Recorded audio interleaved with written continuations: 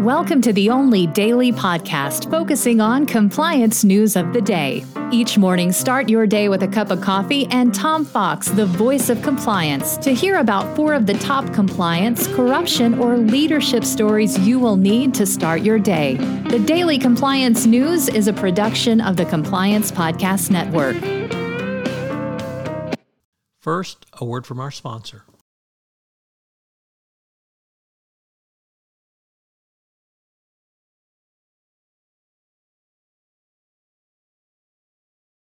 The Daily Compliance News for July 29, 2022, the Dan Snyder Testifies edition.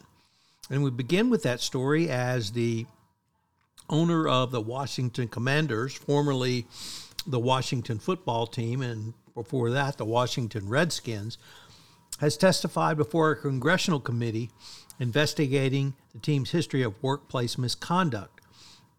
It began Thursday around 8 a.m. and was still going more than 8 hours later. So, although Snyder had refused to testify, he finally realized he was not going to have much choice. So, it's going to be interesting to see what he had to say.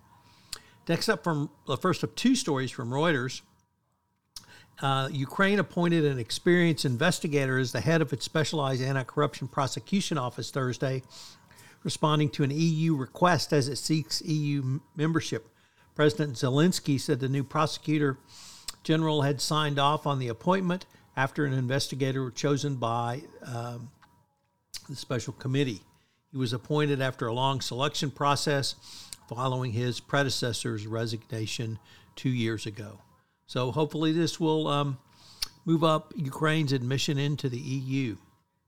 And next story from Reuters is about the defense contractor Booz Allen and Mission Essential Personnel have agreed to settle a $20 million private civil lawsuit in Ohio federal court alleging they conspired to restrict, through non-poaching agreements, the hirement and recruitment of each other's employees at a former British Royal Air Force base.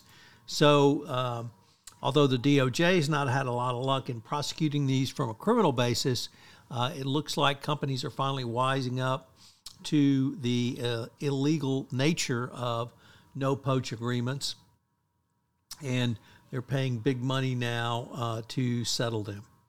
Our final story comes to us from the Wall Street Journal, Risk and Compliance Journal, Richard Vanderpoort, reporting that the Department of Justice has joined forces with the Labor Board, that's the NLRB, or National Labor Relations Board, to crack down on employer collusion. Agreement among agencies joins recent moves by the administration to strengthen workers' bargaining positions.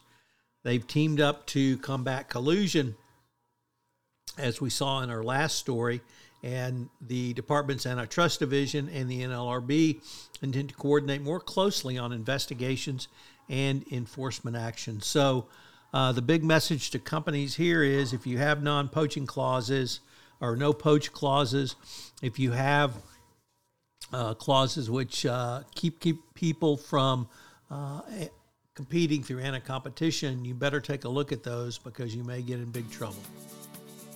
The Daily Compliance News is a production of the Compliance Podcast Network and a proud member of C-Suite Radio. Thanks so much for listening. I hope you'll join me again tomorrow.